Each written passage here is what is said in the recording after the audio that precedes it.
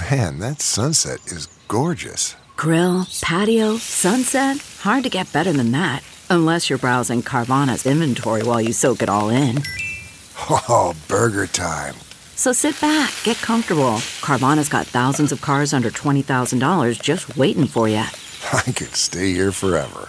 Carvana, where car buying meets comfort meets convenience. Download the app or visit Carvana.com today.